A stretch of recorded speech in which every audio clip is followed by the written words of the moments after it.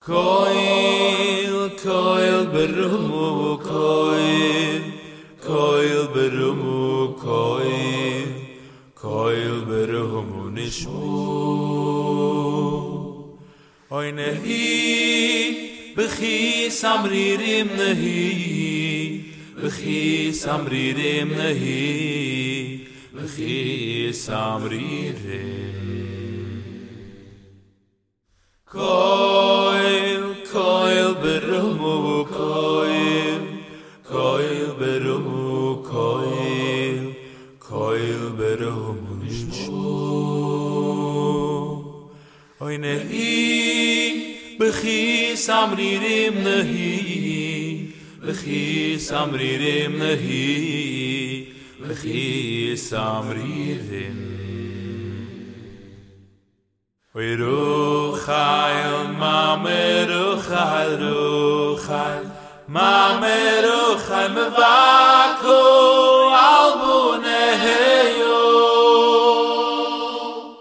Oy ruchayl mame ruchayl ruchayl mame ruchayl mevaku al buneyo. Mayanu lehinu chai al bunehu ki yaineni. Oy ruchayl mame ruchayl ruchayl mame ruchayl mevaku al bunehu. Welcome everyone. Our Parsha in my life, Tazria Metzorah 5778. I'm re-recording. This is not the usual time for this year. Last night I gave this year. You might have seen it on Facebook or on YouTube, and I forgot to push one button, which would connect this wireless mic to the audio. So that one button was off, and I was talking and getting excited, and really got passionate, but there was no connection. So I am redoing it now, and hopefully I can capture some of that excitement we had last night. It was really, really, really a fascinating shir. And so, with Hashem's help, we'll be able to get to that today as well.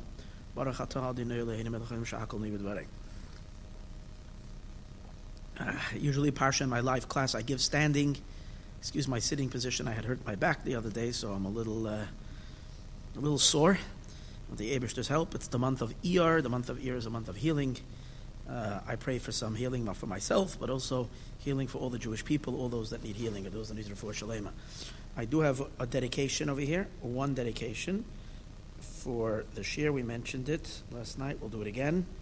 Hold on just 1 second till I pull it up. It's Rabbi and Mrs. Yaakov and Tiferes Kahanaman. Oh, here we are. And it's in honor of a very big mazel tov. They merited to have a beautiful new baby girl. And her name, her very special name, is Menucha Rachel Bas Tiferes Emes. She was born on Tiferes. Her mother's name is Tiferes. She was born on Tiferes Shebegvura. On Chafei Nisan. May Hashem bench the Kahanamans. And this is for those who might know her better, as we knew her here in L.A. before she got married, as Tiferes Perlis. May the Eibishter bench them both. May Hashem bench both of you to be able to raise your very special new baby, l'toyra l'chuppah l'maisim tovim, and had a lot of nachas from her. And may she open up a lot of channels of bracha, of health, and parnasa brachava, and the ability for you to be able to do your shlichus in Temecula and wherever else you reach in inspiring and reaching Jews, preparing the world for Mashiach. May it be the three of you with your new baby, and a lot of bracha, mazel, and only good things. Thank you. Okay, ready to begin? So we're just entered into Chodesh Iyar, and we need to understand a little bit the significance of Iyar, especially that Iyar comes after such a smashing month as the month of Nisan. And in the month of Nisan, we were all on a real high. Nisan is the month of miracles, but it's also the month that we were so excited about the Geula, about the redemption. And in some ways, we can say that the month of Iyar came in, it's a little bit of a downer. We're frustrated. I'm frustrated. Mashiach didn't come, and I was so sure and so hoping and so anticipating the Geula should come in the year 5778 in Chodesh Nisan. Now, even though we don't put any limitations on Mashiach can come completely unexpected, any moment, any time of the year. But there are more of opportune times, and Nisan is a really, really special time for the Geula. It didn't happen, at least to our eyes, and this might be frustrating many, as it frustrated me. So I need some comfort. So here is an interesting idea about the month that we're in right now, the month of Iyar, and in a sense that it will kind of redeem that negative thought that we missed the Geula, because we didn't miss the Geula. Because the Chiddush of the Chodesh Iyar and that is the concept of tonight's class, is that we have Geula. Now the only job is to be able to translate the Geula into vessels that we can perceive and see. The Geula is here, as indicated from so many things, that the world keeps on becoming more and more and more and more and more Mashiach-ig. But it all needs to take on a powerful, visible presence to the point that Mashiach himself is revealed. But for that he has to come down in other words, it has to be revealed in a body, in physicality, in the physical world, in the most tangible way. So in that sense, the Geula in Nisan happened, but it's still ethereal, it's still up there, it's hovering. Iyar is the month of making Kalim, as we're soon going to see, capturing that light, translating it down here. So it's not like we've missed something, it's still, the energy is here, it's just calling and beckoning for some vessels and containers to be able to draw it down. That's the theme of this week's parsha. It's the theme of everything we're going to be talking about, which is really, really amazing. I do want to say, coming off Nisan, we spoke about the last week's shir. We spoke about the Shmini is the 8, 5, 7, the power of number 8, and that it was 8 times 8 that we read Parsha Shmini, and that it's an 8 that is hovering above the 7 because we're in the 770 decade, and above that it's number 8, with 7 represents rectification of the world, 8 represents godly revelation of above. So I don't know if it's been noticed by people. An amazing thing happened. On the very last day of Nisan, there was a military action that was taken against a wickedness in this world, a force of poison. See, wickedness is poison. A force that poisons his own people, a real wicked monster. And the interesting thing that people maybe did not notice was, and it took place also in the neighboring Eretz Yisrael, which means all those chemical weapons are a threat to the Jewish people as much as they are a threat to the Syrians. So the elimination of those weapons is a tremendous godly act, and didn't even have to be done by the Jewish people. The other nations did it on our behalf. So that's stunning. That's amazing. But in addition to that, we know that all the predictions that there are regarding wars and so on and so forth that happen before Mashiach comes, from the words of the Navi, it seems like it's in the backyard of Eretz Yisrael, which is in Syria. Now, I am not at all a proponent and someone that supports all this Armageddon talk, because I'm a believer in what it says in the teachings of Hasidic Rabbeim across the board of Hasidism, that all of this was already nullified, and we don't have to go through the horrors that are described about an Armageddon, a Gog and Magog war, Chas v'Shalom, with all the death and chaos. So that's unnecessary, and it won't happen. But yet, there could be some manifestation of it, as the Lubavitcher Rebbe says in a talk that he gave sometime during Sfiras, I think in Mem Vav in 86, sometime during Sfiras Eimer, Lag Baimer time, or Mem Hey or Mem Vav, I'm not sure, 85 or 86, in which he describes that the entire Armageddon war is nothing to do with the Jewish people. It's outside of Yerushalayim, and it lasts for 7 years, which, by the way, interesting. The truth is like this. Someone sent this to me, and I looked it up, and I couldn't find where the Rebbe says it lasts for 7 years. So I'm going to take that back. But it's what has been happening in Syria all this time, the civil war. But Baruch Hashem, it hasn't harmed the Jewish people. But the interesting thing is, and this is a thing that I had mentioned last year, when the first strike against Syria, which happened, interestingly, on the 11th day of Nisan, on the Lubavitcher Rebbe's birthday.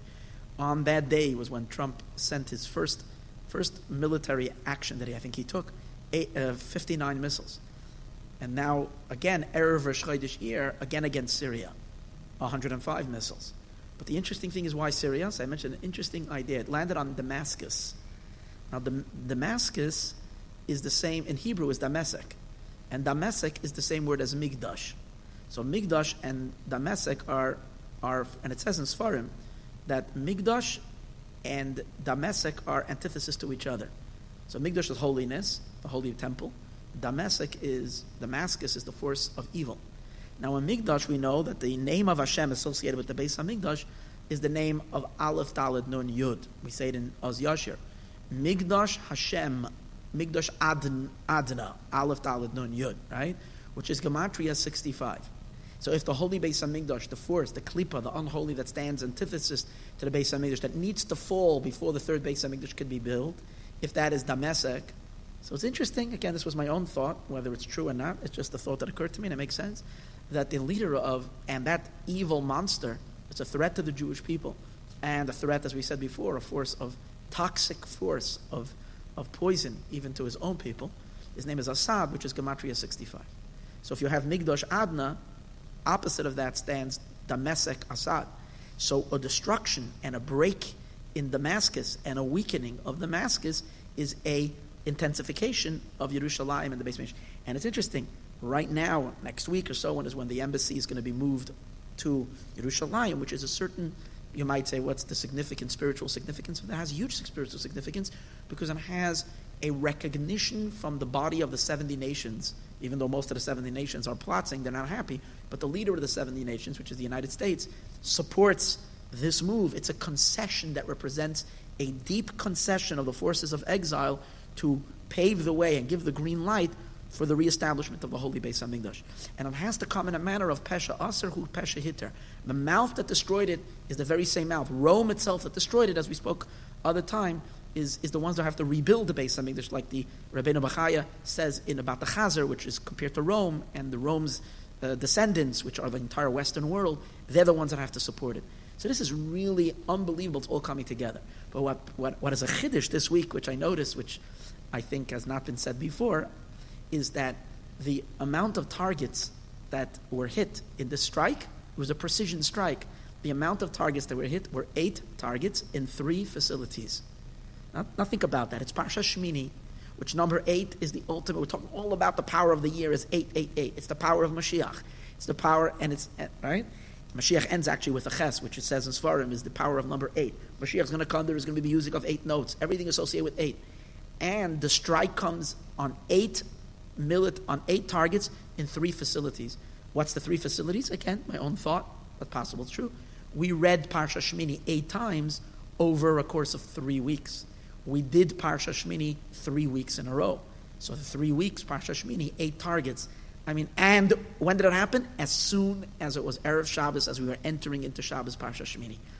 And this is so unbelievable. So why am I saying this? So what is this all telling us? Geula is continuing to happen in front of our eyes. So Chodesh Nisan did bring us redemption. Now the question is, how do we advance that to the next stage? Obviously, there is a frustration. I'm not satisfied with some strikes in Syria to tell me that Mashiach is here. I'm not, and I hope you're not either. What I am saying is, there is movement. We're moving in that direction. Things are happening. Even the peace now neutralizing the North Korean threat. That's messianic. And that's happening in a peaceful way. So far what we're seeing. These are all, what I'm saying is we're seeing Mashiach is moving the world. But all of this needs to take on a tangible reality. How does that tangible reality happen? Let's take a look. That's the chiddush of the month of Iyar, and that's the chiddush of this week's parasha, Tazria Metzorah. But in order for us to understand this, if I can ask you for a moment, if you can please bring me the Siddur, right over here. I'd like to first begin with a Mishnah in Pirkei Avos. The Mishnah in Pirkei Avos is, thank you, the Mishnah in Pirkei Avos is where it says as follows. Second parak. This week we're going to read Pirkei Avos. So in the second parak of Pirkei Avos it says as follows. The first Mishnah. Rebbe Oimer, Rebbe says, Eizehu derech yeshara sheyivra lo ha'adam. What is considered a correct path that a person should choose for himself? Kol shehi teferes lo yisah, one that is beautiful to the one that's doing it. With teferes lo min ha'adam, it should be beautiful also for people. So first of all, we're beginning this parak of Pirkei Avos with Rebbe Oimer. So first of all, the word Rebbe Oimer already is an indication of Mashiach. Why is Rebbe an indication of Mashiach and associated with this week's parasha? Because Rebbe is Rebbe Yehuda HaNasi. He's a grandson of David HaMelech, and he, as the Talmud tells us in Masechta Sanhedrin, could have been Mashiach. He had, so in a sense he was, as it says in Sfarim, the Mashiach of his generation. The Gemara says in Daf Tzadik Ches in Masechta Sanhedrin, it gives various different names for Mashiach, and it says who Mashiach can possibly be. So the Gemara says that the Reb Shila Oimer Shiloi Shemai, that the Academy of Shiloi, of Reb Shila, said his name is Shiloh. And in the Academy of Yanai, of Reb Yanai, said that his name is Yinoin Shemai, from Yanai. And as it says in Stechemet, that in every generation they had an assumption who Mashiach was in that generation, and the students of that teacher thought it was their teacher. Reb Chanina Amar Chanina Shemai. Reb Chanina says his name is Chanina, and he brings a pasuk that it's Chanina. Some say Menachem ben Cheskir Shemai. Okay, V'Rabbanan Amri, the Rabbanan say Chivra de Bei Rebbe Shemai, that he's the white man of like the household of Rebbe. What does it mean, white? He's the one who has. I don't want to use the word leper. Leper is very disrespectful, because tsaras is not a leper, but we loosely translated, it means someone with a skin disease, which is like a leper. So the leper of the house of Rebbe, the Metzorah, this week is all about tumas tsaras, the impurity of tsaras. And where is it coming? It's from the house of Rebbe. And the Farshim explain, it's referring to Rabbeinu HaKadosh himself. Why? Because Rabbeinu HaKadosh, Rabbi Yehuda HaNasi, was a perfect tzaddik, someone who didn't sin whatsoever. And yet, he suffered tremendous suffering. And one of the things about Mashiach is that he's inflicted with pain. Shanemar, as it says, Achein chaleinu hu nasa, our illnesses he carries, umachayvenu savlam, and our aches he endures, va'anachnu chashvenuhu negua, and we've thought upon him as someone, we blamed him as someone who is negua, who has a nega, who has affliction, muka lekim, beaten by God, ma'una, but really he's a perfect tzaddik, and he's suffering our sins for us. So, but that's why it's Rebbe, because Rebbe has no reason to suffer other than he's suffering for the people, and he's a descendant of David HaMelech, and he has all the other aspects of Mashiach that's supposed to inspire a nation. He wrote the Mishnah, he saved the spreading of the Torah. I mean, Rebbe was, so that's why Chivr the Bei Rebbe. So Mashiach is connected very strongly to Rebbe, to Rabbeinu HaKadosh. And that's why the Gemara actually says later, if Mashiach is from the living, then he's like Rabbeinu HaKadosh. He would be Rebbe. I guess when the Gemara said that Rabbeinu HaKadosh was alive, Rebbe was alive, and he's saying that it would be Rebbe because if he's from the living, this is the person that we're going to look towards to. So when we come to our Mishnah and we say Rebbe Oimer, Rebbe says, as we're going to soon see how connected this is to Mashiach, Rebbe says, what does he say? What's the correct path a person should choose? Something that is nice to those who do it, and Tferes Lo Min Adam. Simply it means when a person is being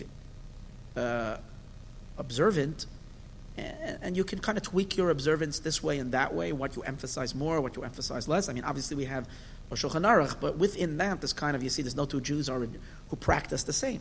So Rebbe is saying, what's the right way? Something that will be beautiful to Hashem. It will be beautiful to the person, which means it will enhance the highest level of their connection to God, their connection to Hashem. But at the same time, it shouldn't be annoying to others. Sometimes people are super frum, super religious, and super or whatever, and try to be the best Jew they can, but in the process of doing that, they cause a very, very, very big chilul Hashem. People look at them like they're insane, or they're, meaning not just insane, but they do things in a way that's not pleasant to be around. So Rebbe is saying, what you're doing, make sure don't compromise on your Yiddishkeit, but find a way that what you are doing in your Yiddishkeit should be done in a way that creates a sense of pleasantness, that people want to be around it and admire it and see the beauty of it. It's the simple meaning over here. The diuk that I want to ask today is, by the way, whatever I'm sharing with you today is a talk that the Lubavitcher Rebbe gave in the year 5751. The last talk on Parshas Tazria Metzorah, a mind-blowing talk. And this came after also I spoke earlier about the frustration that Mashiach didn't come, such an opportune year like this year. That year too, the Rebbe voiced tremendous frustration in the end of the month of Nisan, the 28th day of Nisan, that in the year 5751, Mashiach didn't come. And he actually says that in the end of that Nisan is when we concluded all the kitzim, all the dates that were supposed to set for Mashiach to come. The last possible date was at the end of Nisan that year, the words of the Rebbe. And Mashiach didn't come. So the Rebbe had tremendous frustration then. It was one of the most shocking, frightening talks. And then the Rebbe said at that time, like, what more can I do? I've done everything I can. And everything that I can was in vain, didn't accomplish anything. And therefore, the Rebbe says, I'm giving it over to you. And I'm asking you to do whatever you can. Let's see this through. Let's make this happen. So 2 Shabbosim after that, the next Shabbos was Parsha Shmini. Shabbos after that, Parshas Tazria Metzorah, came this mind-blowing, because after this talk, the Hasidim were totally lost. It was very frightening to see. It almost looked like some people could have looked at it as Rebbe's giving up, chas v'sholem. But everybody that watched what happened afterwards, the Rebbe's not giving up. He just is telling us something from above, that he's clearly communicating from the higher realms, that it's not his job to make it happen. It's our job, not him as a nasi of a generation, of a leader generation. It has to be the work of the generation. But he left kind of everybody hanging of what exactly should we do? If you couldn't do it, what can we do? And he was saying, I wish if only 2 or 3 people would come up with, just be stubborn and sit down and make it happen. But the people thought, if you couldn't figure it out, how can we figure it out?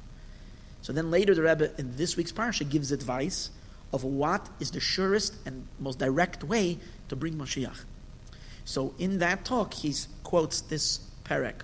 That year actually was exactly similar to this year, in that there too also Parsha Shmini was read 8 times, exactly same setting like this year in terms of the holidays, the way it was set up. So that, and then Parshas Tazria Metzorah was also the second week of Pirkei Avos, in the beginning of Chodesh Iyar, exactly like now. So it's very opportune, whatever was discussed then, to share today in this class. So over there he asks the question, why are we referring to Rebbe by the name of Rebbe Dafka? Rebbe is Rebbe Yehuda Nasi, Rebbe Noah Kadosh. Why over here do we emphasize Rebbe says? Another question, what does it mean, Ezuhu Derech Yeshara? What's the correct path? As I mentioned earlier, we have a Shulchan Aruch. What's the correct path? The correct path is, the Pasuk says clearly, Yesharim Darkei Hashem. The ways of God are correct. So if you want to go on a straight path, do the ways of Hashem. Ezu Derech Yeshara. Also the question was, Sheyivar Lo Ha'adam. This the lashon of Adam. Why is he using the word Adam? Akasha, it's not.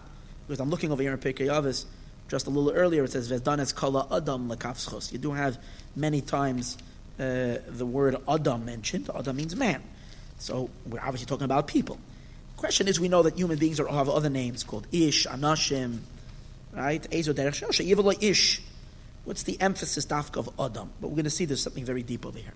Okay. These are the questions on the Pirkei Avos, which I want everybody to bear in mind, because the answer and how he learns this Mishnah is really, really astounding. So before we go into actually the Parsha, I do want to ask another question. And that is a question that's more of like a painful question. And the question is, what's going on with our generation? What's going on with the youth of our generation? Why is it that we find that the youth of our generation is so difficult to get them inspired and turned on to Yiddishkeit? So many young people that are going through the systems of yeshivas and schools, whether it's Beis Yaakov's and the yeshiva systems and so on and so forth, they're just not connecting to the message. And obviously the easiest culprit, the easiest way to deal with all these questions of what's going on with the generation is to blame it all on technology. The Jewish people, have not been equipped to deal with this onslaught of technology. We've always been a sheltered people. We've lived kind of secluded. Now basically the whole world opened up. People are tempted by all the temptations. They have it on the palm of their fingers. The whole world is up in front of them. And we can't compete to the excitement, to the fast pace, to the thrill that there is in even though it's empty and hollow and we have depth and meaning, but we can't and we have to figure out, that's the easy way, everything to blame it on the internet and make it on technology. Okay, that's whoever wants to argue that can argue that. I'm looking for something much deeper. Is there an explanation? And do we have to look at this generation and condemn them? You have a lot of times you hear teachers, mechanchim, educators are raising their hands up and they're frustrated, not knowing what even to do. It seems like from year to year it's harder to reach the kids. It's harder to inspire them that they should care about Yiddishkeit, they should care about. And so the question today is this a negative sign, or perhaps it's something extremely positive? What I would like to share is, now this doesn't say in that talk, this is my own thought that I am deriving from that thought. I want to make that clear. The Rebbe does not say this clearly in the Sikha, in this talk, but I am deriving it from what he does say, and I think it's correct. And those who want, of course, argue with me, gesundheit, I'm not, Torah Shabbat. But again, this is my thought, and I think it's correct. So you can be the judge. In any case, so that's, I'd like to put out that question. And this I'd like to address in this very, very special class, in that what can possibly the answer of the disconnect, and once we know what can be possibly the cause, how can we rectify that? So now let's move on to Parshas Tazria Metzorah. The parsha this week is a double portion, Tazria and Metzorah. Now both these parshas are fitting perfectly into the time that we're in right now, and as anybody listening to my classes for the past while knows that I'm gung ho on Mashiach. Parshas Tazria Metzorah, just like Parsha Shmini, is purely Mashiach. Shmini was Mashiach. Tazria Metzorah is Mashiach. First of all, Tazria means giving birth. Mashiach is birth. The ultimate, the coming of Mashiach, the revelation of Mashiach is the ultimate birth. Galus is compared to a pregnancy, and Mashiach is compared to the birth. The Orach Chaim says that right at the beginning of this week's parsha. The Orach Chaim says, Isha ki Tazria, the woman that will give birth. Who is the woman? The woman, he says, is Hashem's wife, referring to Knesset Yisrael. Like we once gave a class this year, if you remember earlier, Parsha Shemos, we spoke that the reason why we, the Jewish people, go through the pains of suffering is because we are pregnant with Mashiach inside of us. We had to hold this interesting discussion. It's a very interesting class to listen to. It's a mimer from the Alter Rebbe, from the Baal HaTanya. So we become pregnant with Mashiach. Isha, ki Tazria, a woman who's giving birth. We're going through the labor. The whole Gullus is a time of labor. And when we give birth, the birth is Mashiach being revealed in the world. So that is Parshas Tazria. And then when we come to Parshas Metzorah, what is Metzorah? Metzorah is the leper that we spoke about earlier. And we know, what does that have to do with Mashiach? Well, Mashiach is called a leper. One of the names of Mashiach, Chivra de Bei Rebbe. Mashiach is a Metzorah. Obviously, we have to understand what that means. Not Chas v'Shalom, a physical Metzorah. But he's afflicted. He suffers. And that affliction and that pain is the affliction of tzaras. So, and therefore, when it says, Zois tia Torah HaMetzorah, this is the Torah of the Metzorah, this is the Torah of Mashiach, who is suffering in Galus, B'yom Taharasa, in the day that he comes. The day that he comes to redeem the Jewish people, and he takes them out of their tzaras. By the way, when we say Mashiach suffers, the Gemara actually says that when someone asked, where is Mashiach? The guy said, where can I find Mashiach? So he said, you should go to Rome, and you'll find him outside the city of Rome. There are the beggars that are sitting, the homeless beggars that are sitting in poverty, in pain, and in suffering. So Mashiach is sitting amongst them. And they're all injured. And Mashiach is injured as well. And if you want to know which one is Mashiach, when you look at one of those beggars that he has, he has his wounds, so many wounds, so he has band-aids on his wounds, gauzes and band-aids on his wounds. And in order to heal, you can't leave band-aids on the whole time. You have to change the band-aid so that you can heal. So, but when he takes his band-aids off, he takes only off one gauze at a time, and then he puts on, and he changes, and he takes another one. The reason why he never removes two of them at the same time is because it's an emergency. You never know when the time, when the Shofar Shel Mashiach comes. Never know when God is going to call upon him and tell him, now is the time. He doesn't want to have to waste time to be able to put on two band-aids. One of them he needs to do, he has no choice, because else he won't endure the suffering. So he needs to remove one so that he can keep on changing that thing. But he never does two at a time, so he shouldn't be caught chas v'shalom with a delay when it comes to redeem the Jewish people. Fascinating stuff. But so the Gemara says. So Mashiach is called a Metzorah. So then when we're thinking about Tazria, Metzorah, both names of these parshas are the names of, is both related to the Geula, to the coming of Mashiach. What are the questions I have today? Questions we have is as follows. Tazria represents, the translation of the word Tazria is birth. The birth is the coming of Mashiach. The positive element. Mashiach's arrival is called the birth. The pregnancy is called the pre-Mashiach era, the Galus, but the birth is Tazria, is even though Tazria can also mean Isha ki Tazria, actually the type of Tazria means she will conceive, but it's V'yolda, Isha ki Tazria, V'yolda, and she gives birth. So it's the conception for the birth. So the general energy of the word Tazria is the energy of redemption. When it comes, however, to Parshas Metzorah, the word Metzorah is affliction. So even if Mashiach is called Metzorah, its Mashiach is not going to be called Metzorah after he reveals himself to redeem the Jewish people. Mashiach is only called Metzorah in exile. Before the redemption, he's called Metzorah.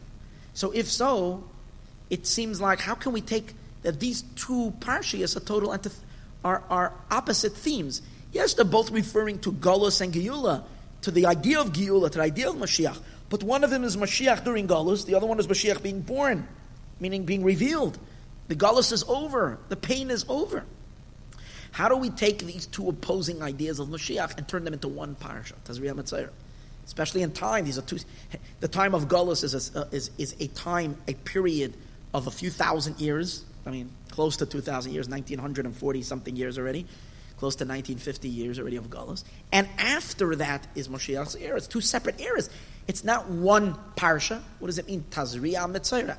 And you couldn't have two eras, two times more different than each other. That's the question. The other question over here is, when we actually take a look at each parsha individually, we see that the names of the parsha do not fit the content. And I spoke about this already in an earlier class. I remember the subtitle, when there's no pain, there is no gain when there is no pain. I remember the name of the shir, but you can look it up. One of the Parshas Tazria classes, in which we discussed this at length. If you take a look at the content of Parshas Tazria, Tazria means birth, referring to the birth of Mashiach. But immediately after the first section of the parsha that talks about the laws of childbirth, the Torah goes on to speak all about the laws of tzaras, all about the laws of affliction, of pain, which, as we said earlier, is the Galus. Now, Parshas Metzorah, the name of the parsha is Metzorah, but the content of the parsha is all about the day the Kohen comes and pronounces the Metzorah clean. What's the procedure of him getting out of his tameh, of his tumah, of his defilement, and becoming ritually pure again, getting tahara. In other words, it's the healing and the redemption. It's the coming out of the pain and coming out of the suffering. It's the giyul, it's the redemption. So this thing really, so what do we have over here is a tremendous paradox. Parshas Tazria, where the content of the parsha is the laws of the infection. The entire Tazria, you don't have anything about the healing. Tazria is all about what are the simanim that make the person tameh. It actually does say if it goes away, the person is tahor, but it doesn't give you the process of how he heals. Because even if he's tahor, he's not healed yet. He needs to first go to the Kohen. The Kohen has to give him a whole procedure. That's not at all discussed in Parshas Tazria. So Parshas Tazria is a parsha of tumas tzaras. Tumas tzaras means the defilement of tzaras, which is galus. And what's the name of the parsha? Tazria, which is all about birth and gehula, redemption. Metzorah is the opposite. The name of the parsha is Metzorah, which is what? Affliction. But the content of the parsha is all about the healing of the tzaras. Parenthetically, this that I mentioned just, that tzaras is associated with the Golus, is not only referring to Mashiach himself, it's referring to the Jewish people also and the Beis Hamikdash. Important. The Medrash says in two places, in Eicha Rabbah and also in our parsha, the Medrash tells us that when it speaks about a house that gets a tzaras, it's referring about the temple being destroyed. The tzaras that comes, that you have to knock down the house, the destruction of the temple. And then when it says you bring new stones and you rebuild it, it's referring to the rebuilding of the third Beis Hamikdash. So that's number one. Also regarding to the human affliction of tzaras, we find in the Medrash that the Medrash says that the various types of tzaras that there are, se'es, sapachas, baheres, there are three names for tzaras. And then there is one more, that is, maybe it's a nesek, I'm not sure, one more of the names that there is for a tzaras, for a form of this skin disease that we're talking about, they are indicative of the 4 exiles in the Medrash this week, referring to Edom, Bavel, whatever. So now, So you see clearly that the idea of tzaras is the exile. Why would a parsha that's dealing all about the rectification and the coming out of it be called Metzorah? That's the question. Now we can take that very same question and take it one step further, not just to the names of the parsha, but also to the name of Mashiach himself. What did we say when they asked what's Mashiach's name? We say Mashiach is called a Metzorah, Chivras Adabei Rebbe, that Mashiach is a Metzorah, which doesn't make any sense. The main inyan of Mashiach is not his affliction and not his suffering. The time Mashiach is afflicted and suffering, right, is pre-Geula, it's pre-redemption. It's a preparation. It's to help the Jewish people reach the redemption. Fine, it's to ease their suffering, so he takes the suffering upon himself. But Mashiach's main objective, his main job, is this job description, what he needs to do is to be the Goyel, the Redeemer. When Mashiach will come, he will remove all pain and all suffering. No more pain, no more. Mashiach won't suffer anymore. The Jewish people won't suffer anymore. The Shekhinah will not suffer anymore. There won't be any more suffering in the world. The Mach Hashem Dima Me'alka upon him. Mashiach is going to wipe away every tear. No more crying, no more pain, no more suffering, no more darkness. Kate Sam Lachoshech. There's an end time for darkness. Mashiach comes to bring us brightness, happiness, laughter, joy. That's Mashiach. Why in the world would Mashiach Tzidkenu have a name which a name is his essence, which means suffering? Chivra, that he's called Metzorah. Doesn't make any sense. Because a name should describe who you are at your core. And Mashiach at his core is not a sufferer. Mashiach at his core is the Redeemer. To understand all of this, we need to get deeper into the concept of tzaras. And when we get a deeper understanding into tzaras, all this is going to come together in an amazing way, astonishing way. When we open up the parsha of Metzorah, we find an interesting paradox about the tzaras, the condition of tzaras. And I do have to say that I'm just going to briefly touch upon concepts that we've discussed in earlier classes, but we've mainly discussed them in two classes that I gave on tzaras. One of them is called Snow White, really worth listening to. And another one is called, give me a minute, The Holy Leper. It's these two classes together that discuss this. Again, I'm just going to touch upon these concepts today. Reb Shneir Zalman of Liadi, founder of Chassidus Chabad, and his grandson, the Tzemach Tzedek, and really all the other Chabad Rabbeim, discussed the disease of tzaras in great length. And they point out something really, really, really, really astonishing about tzaras, which we wouldn't think of. And that is that the tzaras is not as negative as we think it is. It's not as dark. It's a dark thing, but it's not, in essence, it's not a dark thing. They point out something really, really, really special. So when you open up the parsha, the beginning of tzaras, it says, Adam ki yakriv. I'm sorry, not Adam ki yakriv. Adam ki yeh ba'or b'sarai. A man, when there he's going to have in the flesh, in the skin of his flesh. Nega tzaras. The question is, why the term Adam? The same question we had in the Mishnah, where Rebbe says, Ezer sheyiv Adam. Why the term Adam? Adam always represents, from the human species has four names that they can be referred to: Ish, Enosh, Gever, and Adam. Enosh being the lowest is a human being with a lot of weakness. A human being that still has a lot of rectification to do. That's called an Enosh. And then there's Gever, Ish, and finally Adam. Adam is Adam Ela Elyon. He's compared to the one above. He's the perfect human being. The human being of like the highest perfection. If that's the case, we're dealing with tzaras. What's tzaras? Tzaras is a tumah. It's a defilement. It's not just an ordinary defilement. It's the worst defilement possible. We know that someone who has tzaras has to be kicked out, or literally excommunicated, in the sense that they're rejected from the Jewish camp, from all three camps, and they have to live in isolation. They're basically sequestered, away from people. And we know Chazal say all kinds of sins, that tzaras comes about as a result of all these various sins. So obviously a person that gets tzaras is a rasha. He's a wicked person. He sinned. He didn't pick up on the subtle warnings that God has given him, and he's a Metzorah, and that's a tzaras. So if so, why in the world would we refer to him as Adam? Ve'ish kiya by negat tzaras. It would make more sense. Why use the most dignified term as Adam, and that's the word we're using for tzaras? Therefore, Reb Shneur Zalman of Liadi says, he says you should know that tzaras did not come for regular people.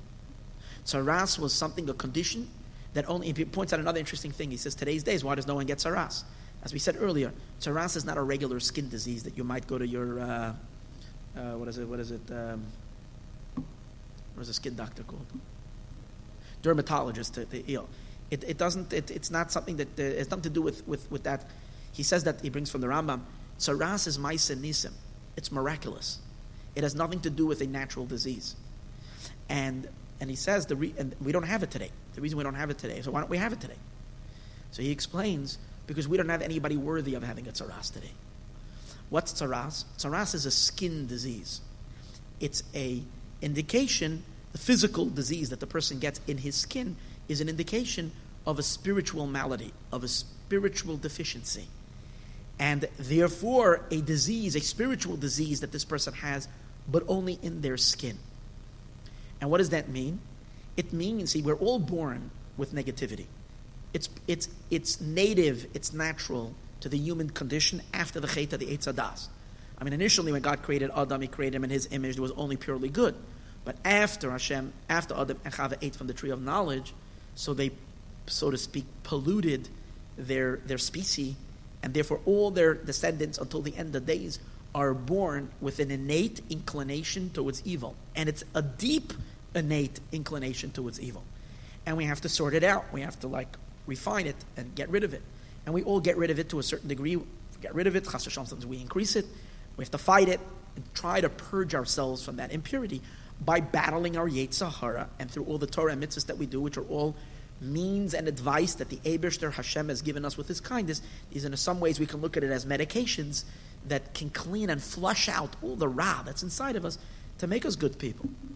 And right, so this purification. So most of us achieve some kind of a purification, hopefully, some kind of a rectification through our struggles in life, and especially through our victories that we have in our triumphs that we have in our life. But really, do we have a person that has gotten rid of all ra from his inside, and there is only a tiny little bit of something left on the most external aspect of his being? That's the concept of tzaras. Now, tzaras can only come to a person that has no more ra. He has purged. He has ejected. He has flushed out all the evil from his inner psyche. That means that when that there is no, in his pleasure, he has no pleasure in doing anything bad. He has no desire in doing anything bad. We once spoke that pleasure is the deepest, innermost of the human. There is no pleasure in chas v'shalom, a sin. There is no desire, because desire comes as a result of pleasure. There is no desire in sin. There's no intellectual messiness in his mind. He doesn't have a mess in his mind to have some kind of a wrong misconception on life and have an impure ideology. Doesn't have that. He's totally, perfectly, philosophically and ideologically, he's perfectly holy and godly. His emotions are also much harder already to clean the emotions. This person is clean emotionally.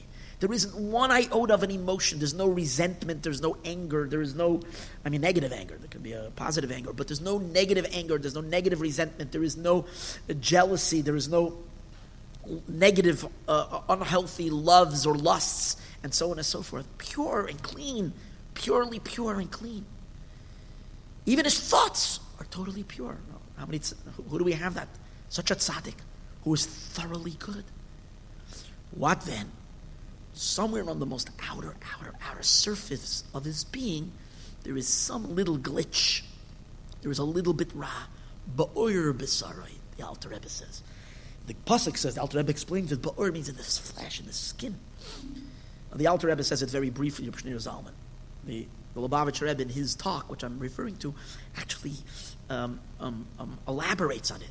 He says, the bones of a person represent your etzem, and that's why it's called etzem. Etzem means essence. When chas v'shalom, this person doesn't have anything ra in his bones, even his flesh, which flesh is not your essence, not your skeleton. Flesh is something that you are influenced by the outside, because food and drink is what create your flesh, which means things that they're not your essence, but they've become stuck onto you. It's molded into your character. This person has steered clear.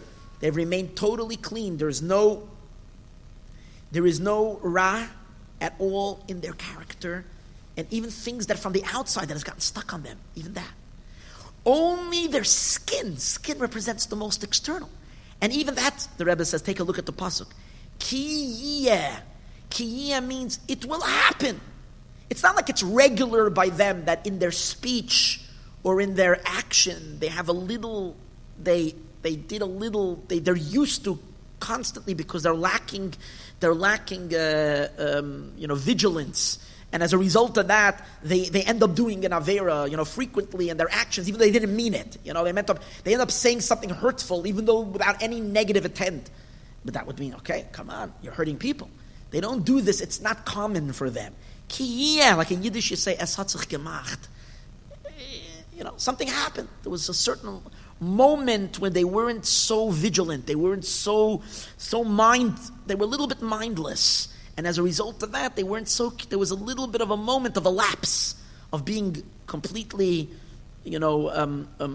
fully alert to do everything perfect. So in their speech, because we know Lashon Hara is the source of its haras, but it's not malicious Lashon Hara. It's Lashon Hara that comes about as a result from the outside, not from the inside. A small little something. And even that, the Rebbe adds one more thing. It says, Ki yeh nega tzaras. Nega, he says, is also the word negia. Negia means it only touched them. That means that even this fluke little action that they did or said that was just a little accident is not something that hit them deep. It became part of them, even on their skin. They just touched it. They had a brush with Ra. And this is what creates this infection. But it's only an external thing. To understand that a little bit, to give a little bit of something, I'll give you an example to that. That sometimes a person breaks out with a rash, and you have to go to a doctor to see what's the reason of the rash. So it depends. If you go to a traditional doctor, they're going to give you antibiotic and who knows what, and you're going to fight the rash. If you're going to go to a healer, alternative medicine, someone like that,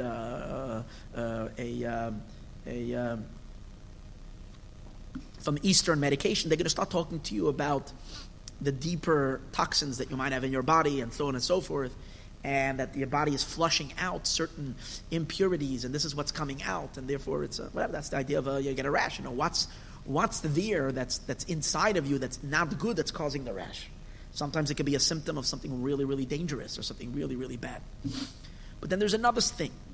A person takes a hike, goes somewhere, and brushes against a certain leaf.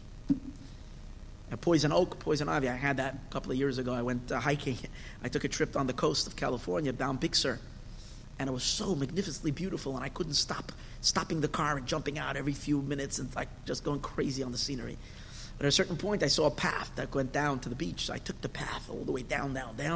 And I got there at the bottom, and I'm marveling at the beauty, and I didn't realize that I passed some undergrowth, and I just brushed against something, and oy vavoy, was I have kahaktatzaris. I suffered tremendously. It took a day later or two, I started seeing a rash, but then the rash spread, and I couldn't wear anything on my arms. Literally, I was like oozing. It was horrible. And all because I brushed up against it. It wasn't that I was smoking cigarettes. It wasn't that I had eating disorders and so on. Things that I've taken in. It wasn't because of breathing bad pollution or something. Just a little brush, something externally that only touched me. It touched me on the skin, the oils went on, and that spread, and it created this disease. So not that nega is a small little thing. Nega turns into a serious infection. But its infection is coming from the outside, it's not coming from the inside, and it's only skin deep. That's what the Alter Rebbe says. That's the significance of its tzaras. Now let's take that. Then he takes it a step further. What's the tzaras itself? He points out one more very important idea. And that is that the tzaras itself, according to this, the tzaras is bad. It's a poison. It's an infection. It's just that the connection to the person is only external. The human being that has the tzaras is a tzaddik who needs to fix something, needs to be more alert in his behavior to, God forbid, not have these mindless moments where he does things that are not so perfect on the external. Okay, that's what we said till now. But now we add something interesting. He makes another interesting observation. If tzaras is horrible and a very, very, very dark energy, a very dark, ugly, toxic, whatever entity, why is it that the person who contacts tzaras is not tameh? Even if they have a full-blown tzaras, and even if they go to the rabbi and the rabbi inspects it, and the rabbi knows the halachas of tzaras, very familiar with all the laws of Maimonides, talking about the laws of, because there's no Shulchan Aruch on that, so Maimonides, who has all the halachas of negative, he's expert in tzaras. He sees perfectly that this is a tzaras.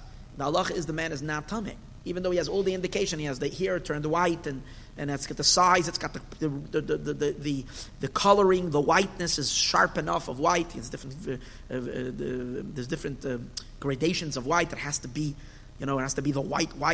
Everything this person qualifies. The person is not tameh. Not tameh at all. There isn't the slightest tumah on this person until they come to the Kohen. The Kohen has to look at it, and the Kohen says it's tameh. Then the person becomes tameh. In other words, the Kohen is the one who pronounces the tumah, the defilement. But until that, it doesn't happen. If tzaras is naturally something really ugly, and the ugliness is on this person, he has an infection, so he's tameh.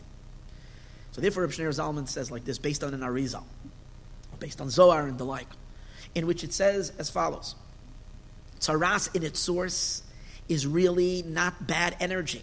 Tzaras is actually something extremely holy. It's extremely godly. It's something very, very holy and great. So why is it tzaras? Because it's a certain intense energy. It's a certain intense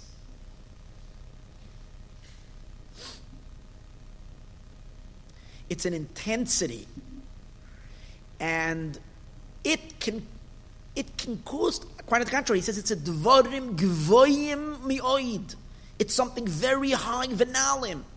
If someone that has an encounter with tzaras is touching something extremely spiritual and godly, something very, very high, extreme holiness. If so, why do they become tameh? Because it's too intense. It's holiness that's too intense, and because of its intensity, the person is not able to translate that energy and bring it down into their life. So instead, it creates a vacuum. And in that vacuum is where the impure forces can come in. And let's understand this. Again, I'm only briefly explaining this because we discussed it in those other classes. If you take a look, what happens by a tzaras, there is a certain part of the skin that becomes white. So what does it mean white? Well, the skin, that's the first thing. And in that whiteness, white hair grow. So what is the deeper meaning? When skin becomes white means that there is an absence of blood. The blood left that area. And what does it mean the blood left that area? Now blood is life. Blood is passion, and blood is life. So when blood and passion and energy leaves a certain area, in that emptiness comes the negative forces, which are represented in those white hairs, forces of evil, bacteria, and they can now find place in that emptiness. Generally, a place that is filled with Jewish energy, with the Yiddish and Neshama, with Jewish soul, a Jewish body is holy. So the forces of unholiness run away from the Jewish body because they get electrocuted. It's too intense. It's too powerful. There are certain elements, certain things, when there's a certain imbalance in the person that creates some of that holiness to depart. In that vacuum and in that departure, these negative forces can come in. It's like when a person goes on vacation and they leave their home empty, unwanted guests can come visit their house. So here it is, there's a certain emptiness. But the Reb Shneur Zalman explains, what's the emptiness? Why is the person empty? You know why the person suddenly became empty? Because they got excited about an otherworldly light.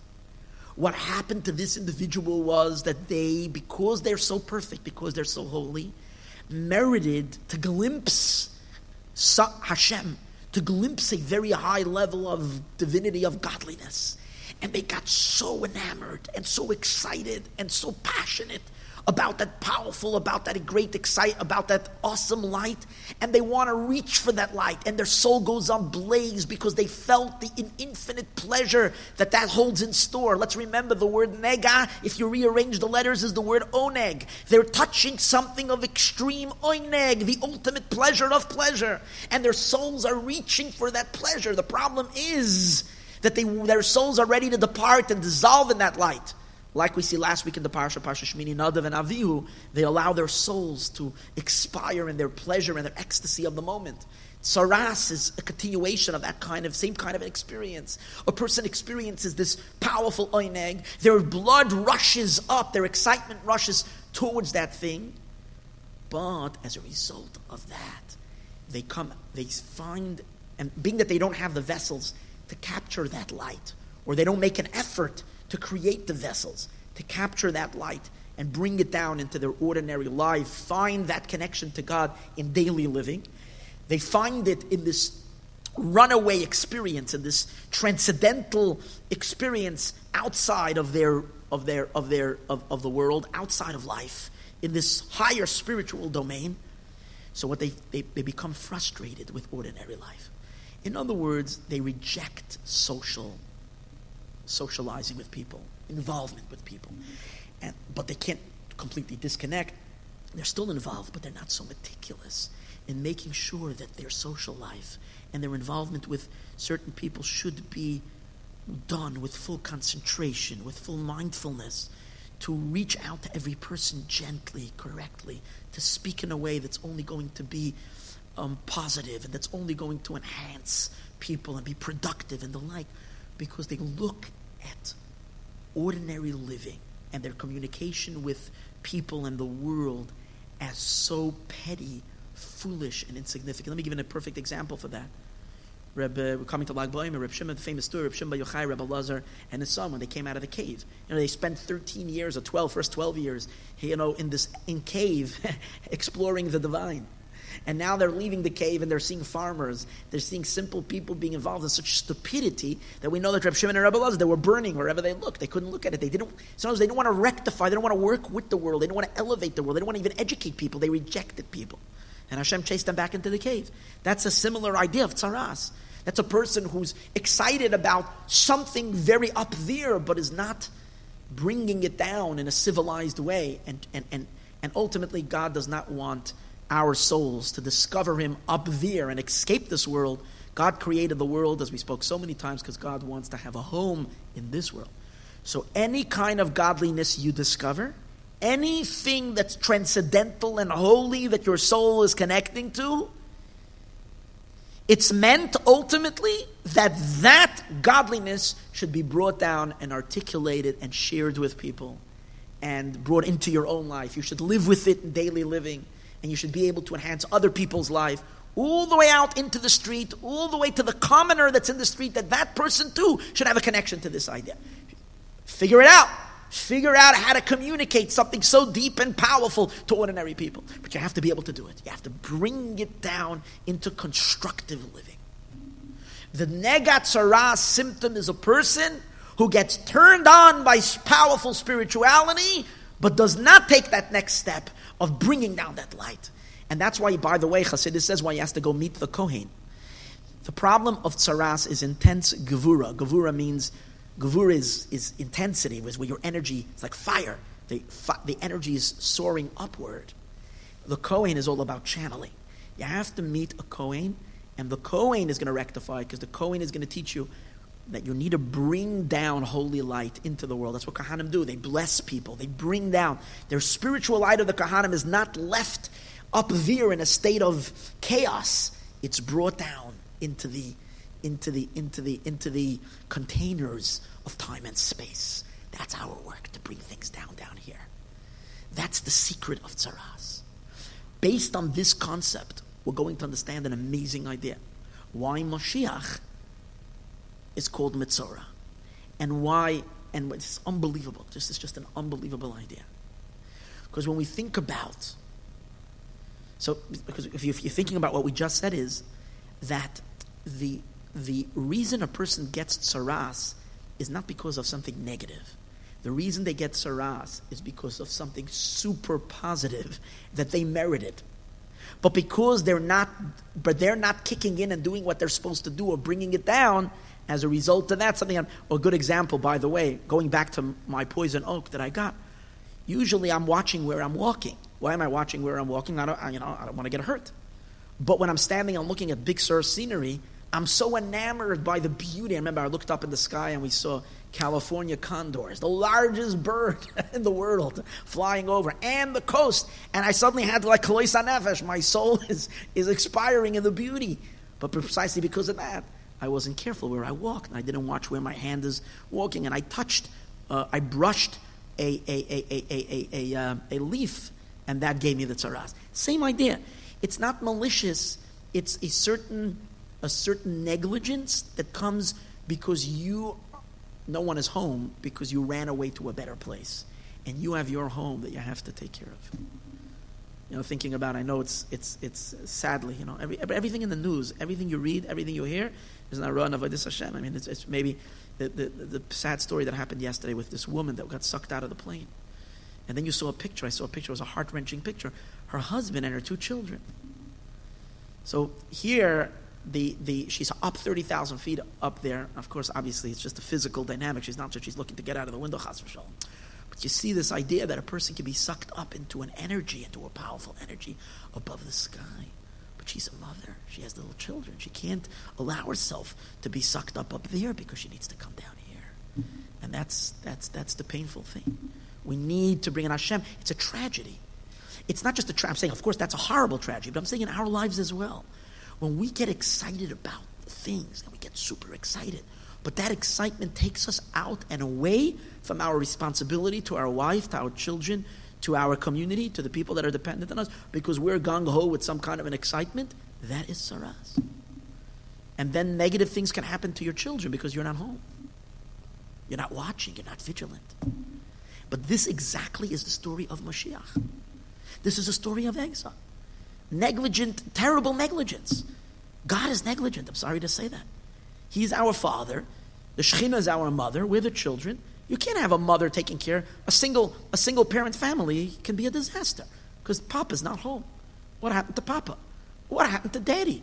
What happened to our Abba? Where did he go? The most heart-wrenching thing I watched yesterday is the little girl in the Knesset, the Nebuch, the little girl who lost her father.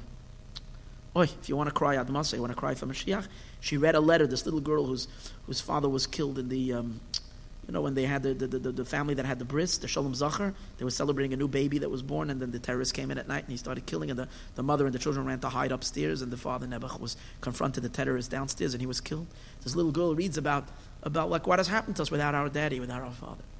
So what happened to the Jewish people? Why are we messed up? Why do we have all this garbage? Why do we keep us? Because we sin. Why are we sinning? We're sinning because Papa's not home. Where's the Eibishter? So it says during the time of Galus, Rachel mevaka al baneha. Rachel, our mom, is crying.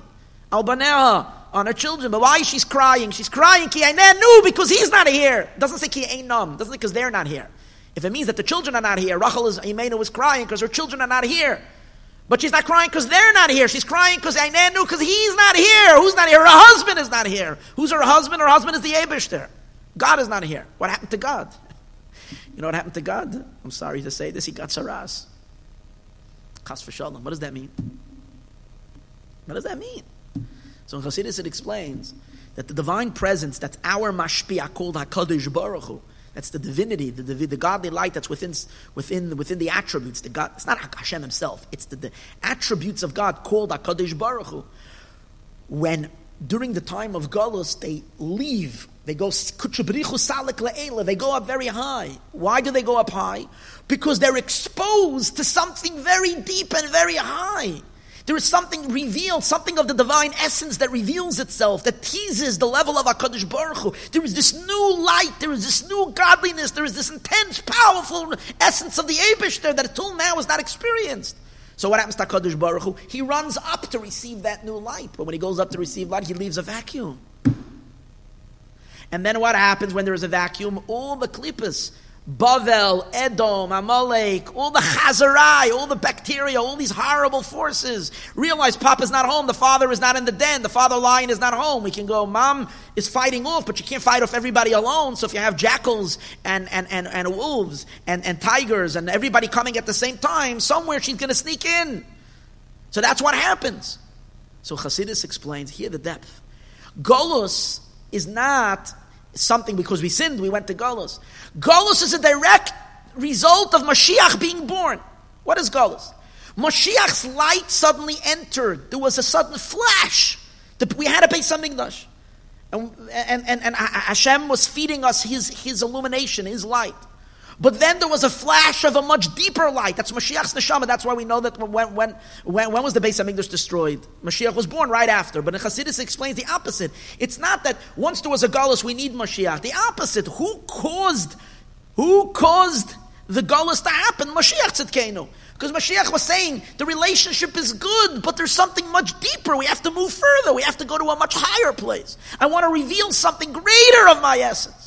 So Hashem flashes that great light, and what happens?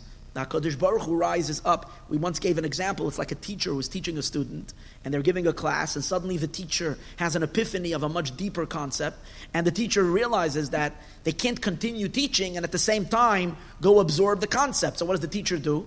The teacher has to stop teaching, because they withdraw from their student to receive this and it's not, they don't mean bad. They want to bring this much deeper insight to their student. When we said it comes in stages, the teacher first stops talking, then they close their eyes, then they put down their head, then maybe the teacher will even pick themselves up and walk out of the room. Maybe the teacher will even lock himself into a room. No one should bother them because they need to conceive this deep idea. It might take them 7 years to perceive this idea. Meanwhile, the student is left in the dark. But that's Golus. Golus is, it looks to us like God is angry at us, but He isn't. He's going in to get something deeper, higher. The level of HaKadosh Baruch Hu, of course, is going in to get something of the Hashem's essence from a higher place. So comes out, what's the whole union of Golus? A flash, a powerful light, a powerful illumination, a powerful truth. I don't want to call it light because it's deeper than light. A powerful truth, but it's not yet, it's above, it's not in kalim, it's not in vessels. That's why it's tzaras. That's why Mashiach is called the Metzorah.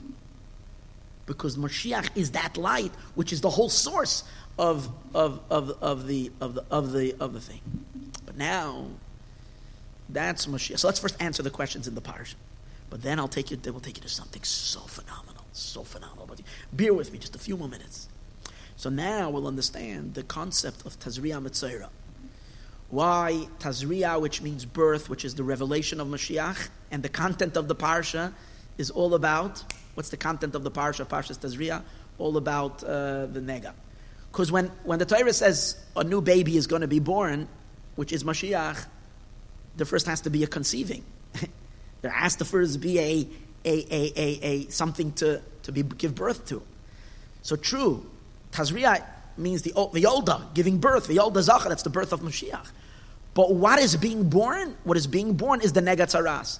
That oneg, that pleasure, which is the source of the nega, that intense light, that itself, that's the Golus. The Golus is Mashiach. What you're experiencing as Golus, in real emes, it's pnimius, is something fantastically deep and powerful and godly.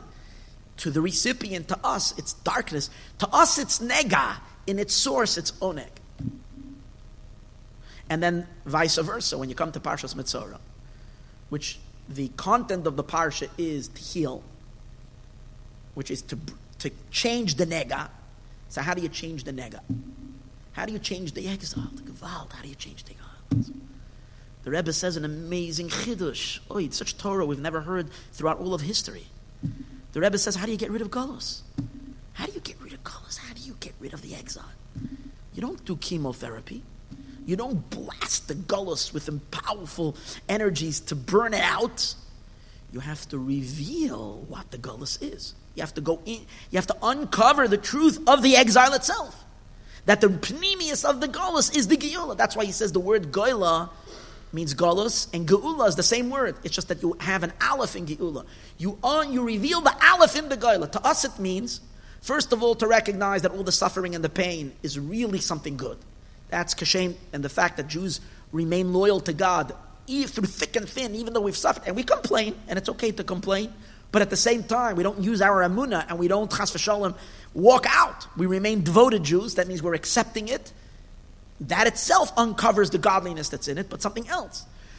As a result of the Galus, what has happened? We Jews went to all the nations, and these nations oppress us. These nations are forces that block our connection to God. But a Jew, wird nicht spoil. A Jew doesn't get moved, doesn't get fazed by it. Not only doesn't he allow these dark nations and peoples and customs and ways and social pressures to affect us and to destroy and to disconnect us from God, but the Jew digs into these very social, into these societies, whether it's the people, whether it's their social ideas or whatever it is, and utilize these very things for Kedusha. As we once spoke, we spoke many times, Judaism today is very colorful because it has within it certain aspects of ancient Babylonia. We have the Talmud, it's written in Aramaic, which is the Babylonian language. We have in it certain elements of Spain. We have a certain flavor. It's the soul. It's the sparks of holiness in each country that we integrated. These very elements of darkness, we uncover that they too are part of the Mashiach process, part of the Geula. Jews today have stubbornness that they picked up and they integrate in their Yiddishkeit from the years that they were in Russia, amongst the stubborn Russians. The Yidden have punctuality. Some people are punctual, not me, but others are punctual, and their punctuality they pick it up from the German punctuality, and so on and so forth, all the various different characteristics and traits that the nations possess, that we Jews didn't have. We take these powers and turn them around. That means we're making the Geula from the Golus itself. And that's the secret of Parshas Metzorah. How are you going to be b'yoyim taharasai? How are you going to be metahar the Golus, the Metzorah? How are you? By what? By recognizing the Metzorah itself. By realizing that the healing process comes from within the Makkah. That the Makkah itself is the healing. I just have to redefine it, reshape it, what do you call it? What's a good word? No? Restructure it in our own minds, and then we see the Geula in it. And eventually, then the Geula becomes real in the world. That's the power. That's the Inyan. And now we can also understand why Mashiach is called Metzorah. Yeah, because that very redemption that Mashiach is going to be revealed, that's the tzaras that he had. His neshama has been excited about it all along, that great revelation. But down here, it's suffering. And he too suffers along because he's with us. Awesome. This is the situation the entire time of Galus. The entire time of the Galus. When we near the end of the exile, and when we come to the actual moments before the redemption, when we come to the time that we're standing right now it's on a whole new level. Because you realize, we said before, the energy of Mashiach is such an intense energy. It's the infinite essence of God, and which we need to bring down in vessels. How do we bring it down in vessels? We bring it down in vessels through the mitzvahs that we do during the time of exile, through the Mesiras Nefesh that we have, and so on and so forth. But including in that is through, as we said earlier, we take the Gentile elements of the exile and transform it. We know that the sparks of holiness that we elevate throughout our exile, the Arizal concept of sparks of holiness, these sparks are all related to that infinite Mashiach light. So after we finish collecting all the sparks, now we're completely ready for that great light. Now we have everything already. So in the year, I think it was in the year 1990 or 1991, I'm not sure exactly when, but at that period of time, an astonishing statement was made by the Lubavitcher Rebbe. And the world, to me, it's olam goylam. I'm sorry to. The world is numb. Just not been getting it. Not been getting it. Hopefully I can help and spread the word. But the Rebbe then said something, that, there are certain sparks of holiness we have to pick up. And then at a certain point we're done. So the Rebbe said an interesting affirmation that we've actually finished collecting all the sparks of holiness. the main job the Jewish people have to do in the exile is to lift up the Gerim, the converts. We've done it. There's nothing else that needs to be rectified in the exile. Everything has been elevated. Done. Now, it's something that I can't say, you can't say. Which person in the world? You know a rabbi? You can ask your local rav. Who are you going to ask? You're going to go to your Kabbalist? I want to know who's your Kabbalist that you can come, that can tell you whether we rectified all the sparks of holiness. The answer is there's no one in the world that I would trust that can tell me something like that. But the Lubavitcher Rebbe I do trust, because he took responsibility for the Jewish people, for every single Jew across the world. And he had a special radar on which he can sense a Yid in the middle of the boondocks, in the middle of nowhere. There's hundreds of stories in which he sent people to travel to a town with a box of matzah or a mezuzah or whatever, or a kind word, to save a Jewish a Yid, to give him a matzah, to give him a this, to save him from committing suicide. So the Rebbe had an unbelievable network on the entire world physically. But the reason why he physically was able to have a network over the whole world, because spiritually his power literally encompassed the whole world. And therefore the Rebbe is the one who can make a statement like this. He said, we finished all the Avodah. Everything is done. If everything is done, he says, the Rebbe said, so now why is Mashiach not here? The answer is, at this point, the energy of Mashiach is now even more intense than ever before, because and it's hovering right above us. Problem is, we need to have the vessels and the containers to translate it down here. We need to bring it down into normative life. As we once spoke, Mashiach is not going to take us all and whisk us to a different planet into a magical kingdom of Disneyland. That's not what Mashiach is doing.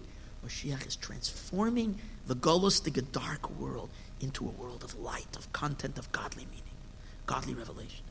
So we need to discover it from within the darkness. So we need to take all this light and reveal it down in. Through what? How do we do that? How do we have the containers and the vessels to bring this powerful messianic energy into the world to finally reveal itself? If everything has been done already, what needs to be done? So the Rebbe says, that's the question that Rebbe asks in Pirkei Avos. I have to tell you something. This blew my mind. I'm sorry, you can tell that I'm very excited about this, because why shouldn't I be excited about this? I'm sorry. Sometimes I get a little too excited.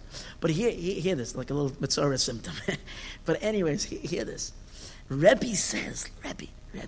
Who's Rebbe? Rebbe's Mashiach. Oh, now this is what I wanted to say. That, the one book that has almost more commentary than anything else is two things: Haggadah Shel Pesach and Pirkei Avos, Ethics of the Fathers. For some reason, people always rabbanim, and people needed to say a lot of Torah on this, so they wrote so much commentary. But with all the commentary that there is on Pirkei Avos, and you have amazing pirushim on the words on the Mishnah, especially the beginning. The first Mishnah is even more commentary, because in many shuls, all you get to learn is the first Mishnah every year, right? So you have so many rabbis with so many commentaries. But I do want to say that I know for sure that no person ever came up with a pirush on this Mishnah similar to the Rebbe's pirush over here, because it couldn't have been revealed until today, until these days. The Rebbe says like this: Rebbe Oimer. Who is Rebbe? He says Rebbe is what the Gemara is Rebbe as Mashiach Tzedkenu. Why? Because how's Mashiach called? We say he's Rabbeinu HaKadosh, but Chazal say when he's Rabbeinu HaKadosh, what is he called? He's called Chivras Adabei Rebbe. He's called the Metzorah of Rebbe. So Rebbe, which is Mashiach, at least in his generation, he was Mashiach. And what is he saying? Rebbe Oimer. Rebbe is asking the question: Eizehu derech yeshara? What is the correct path? Sheyiver loy ha'adam. Which Adam? Adam is referring to in the end of time, when the Jewish people finished. See, we all have individuals, we all exist as individuals, but we also exist as a collective organism, as one entity, as one person, because we're all part of Adam Arisha. So throughout the generations, we weren't called Adam, because we had a lot to rectify. But throughout all the history, the combination of all the Jewish people, of all the generations, and all the mitzvahs, and everything that we've done, at this point, we're called already Adam. We're ready for Mashiach. We finished already everything. So that Adam, and the Rebbe says particularly in our time, when all the work has been done already, there's no more regular work of Torah and mitzvahs that need to be done in terms of rectifying the sparks of holiness in the exile, because that has been done already. So Rebbe is saying, Eizehu derech yeshara, what is the most correct path? Mashiach is saying to our generation, what's the correct path? You have already Mashiach in the world. As I told you earlier, everywhere you look, every day, there's news and news and news. When you see Mashiach is turning over the world, everything you see, but still, it's not here. It's not here Begashmi. It's not here. We haven't yet all been lifted up and gone to Eretz Yisrael and built the third Beis HaMikdash. So Ezu Derech Yishara, what's the correct path? Sheyiver loy ha'adam, the human, me and you, all of us, this generation. What should we do? We're plotzing already. Ad Masai, we can't handle it anymore. But what should we do? And the answer is, Kol shehi teferes lo isera, v'teferes lo min ha'adam. Teferes, that's the answer. The answer is teferes. What did we say before? The dichotomy. Dichotomy is this intense energy. That's gevura. This intense energy that doesn't want to settle in vessels. We want to bring it down into the vessels, which is chesed. Chesed wants to channel energy down, but it's too intense to channel it down. So we need a synthesizer, something that synthesizes between these two powers. That's the power of Tiferes. Tiferes we know is the center. And it can mediate between chesed and gevura. So it can capture something in its full intensity, but at the same time channel it down. I'm not going to get into the mechanics of Tiferes right now and why it is that way. We can learn other classes and hear about that, but this is the idea. And what's Tiferes? Tiferes is Torah. Chazal say, L'cha Hashem HaGedula, that's Ma'aseh Bereishis. To you, God is greatness, that's Ma'aseh Bereishis. HaGevura, I think, is the Yetzias Mitzrayim. I'm not sure, but I think so. V'ha-Tiferes is Matan Torah. Tiferes is Matan. Torah is called Tiferes. That's why Torah is also called Emes. Because Emes is Tiferes. And what is it? And it's Tiferes Lo'isel. It's Tiferes to the one who made the Torah. Who made the Torah? That's God. U'Tiferes Lo'im Adam. And it's beautiful to man because that's the beauty of Torah. Torah harmonizes God and the world. So what does that mean? Rebbe is saying, not just to learn Torah. If you are right before Mashiach comes, and you need to try to anchor and bring Mashiach down here into the world in a way that's fully revealed after everything is done, study Torah, try to capture Mashiach's light through Torah. Good, well, we've been doing that for thousands of years. No, specifically, learn the Torah of Mashiach. That means study about whatever we know in Torah about Mashiach. Learn what it says in Chumash about Mashiach, what it says in Navi about Mashiach, what it says in Medrash about Mashiach, what it says in Zohar about Mashiach, what it says in Gemara about Mashiach, what it says in Maimonides, very important Maimonides, because that's the only halacha about Mashiach. Learn what it says in Kabbalah about Mashiach, and more than everything, the Rebbe says, learn what it says in Chassidus, because Chassidus is the light of Mashiach, about the Mashiach, throughout all the generations of Chassidus, till the last generation where so much has been spoken about Mashiach. Take all that knowledge, learn it, and soak in it. Soak it up. And what you're basically going to have is you're going to have the ability to articulate these immense ideas in words. The learning of Mashiach itself takes the transcendental power of Mashiach and brings it down anchors it brings it into the world and explain it in a way that everybody can understand. And if you're not doing that, then you know what happens? Our very, very excitement about Mashiach itself could be prolonging the exile, chas v'shalom. Because let's say I get all gung-ho about Mashiach, I can know Mashiach is coming, I can sense it in the air, my soul senses it, and I'm all excited, boom, boom, you have all the signs and so on and so forth. I'm running around like a madman screaming Mashiach, Mashiach, Mashiach, and I have slogans, and I have flags, and I have announcements, and this and that. But I don't have a sophisticated, I don't mean vocabulary, but a sophisticated, developed way of taking this wild, crazy ideas and channeling it through words in a cohesive way to bring it down, then I am part of the tzaras experience. I'm forcing the energy to stay above. And people don't want, and people are not connecting. People are staying away from you. Why? Because they see there's a madman.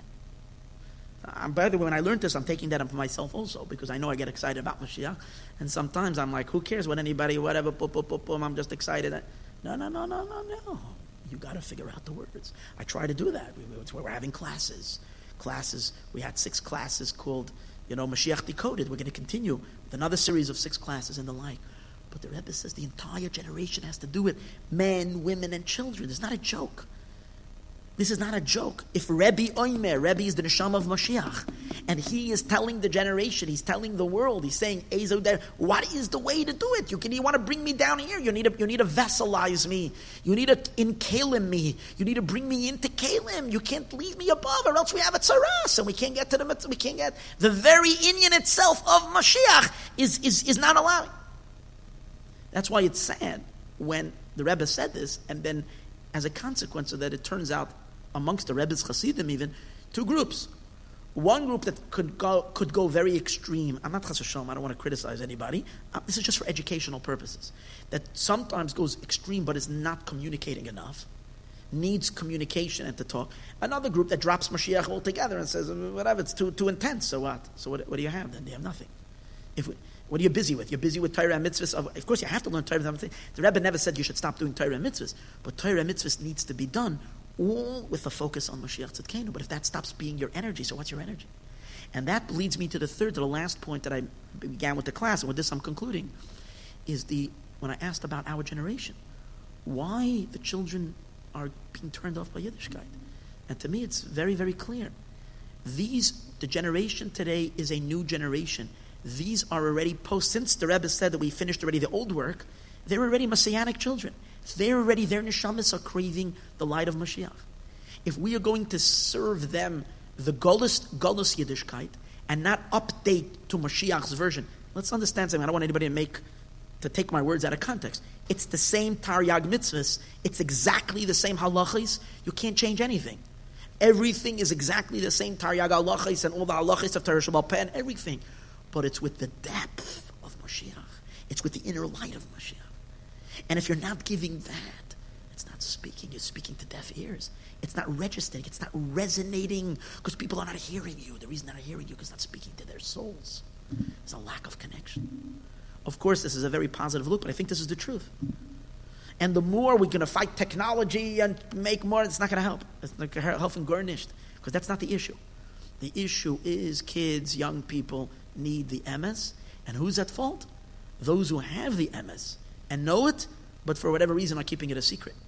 And are not, and even if they're not keeping it a secret and are very vocal about it, but are not explaining it and articulating it. And if we haven't found the vessels yet to do so, we were given the empowerment to create those vessels. And it's all there in the Torah. It's just that we have to study it, learn it, process it, and convey it. And when we do that, we will bring Mashiach for the entire world. And that is, to conclude, I want to say, and that's going right back to the beginning of the class, when I asked what's the avodah of Chodesh Iyar, it shouldn't be a letdown. Iyar is not a letdown. You know what Iyar is? Iyar is taking Nisan and bringing it into vessels. Nisan is gung-ho, Yetzias Mitzrayim, blast, boom, Mashiach.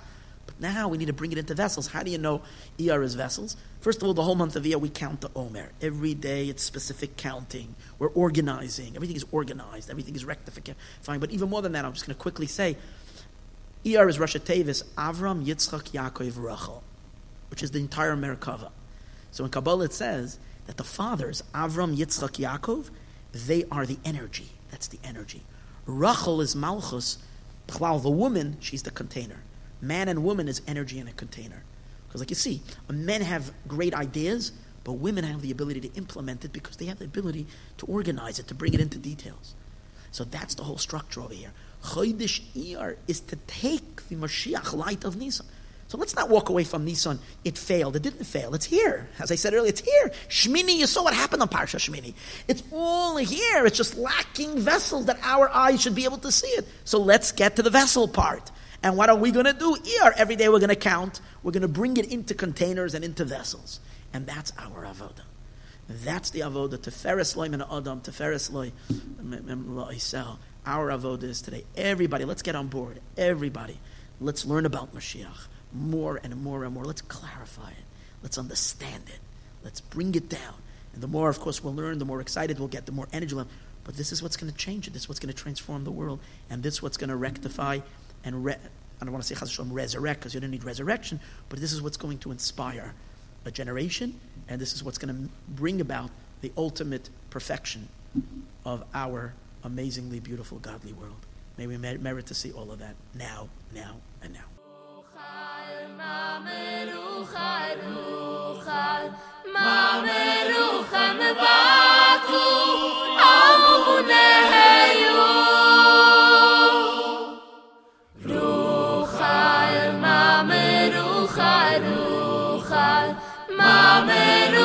Metzorah.